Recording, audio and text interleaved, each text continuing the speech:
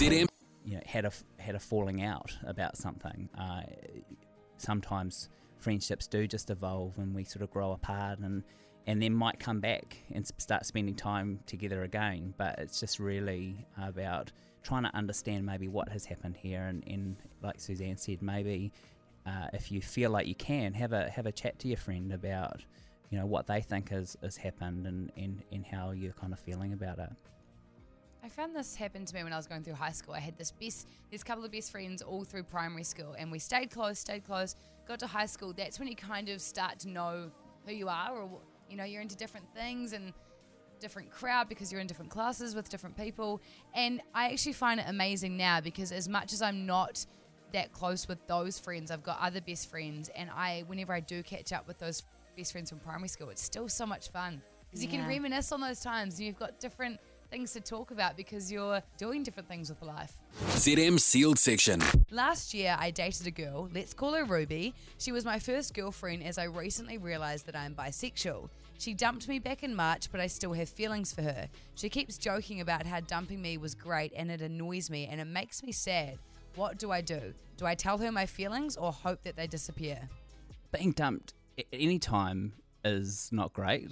There's always hurt and feelings that come along with that, and so it's understandable that even now, even though this happened in March, that you'll be feeling some things about the situation, and particularly if you still have some feelings for that person, that can also be quite challenging.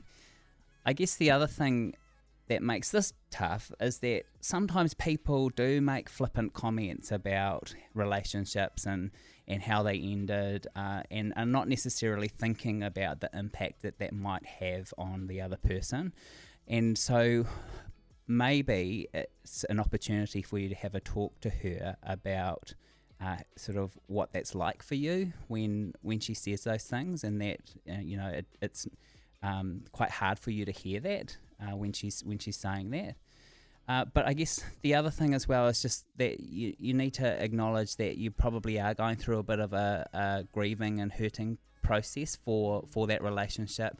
You've also probably got other stuff going on, thoughts and feelings around the fact that you're starting to identify as bisexual, which is challenging for us when we're coming to terms with our identity.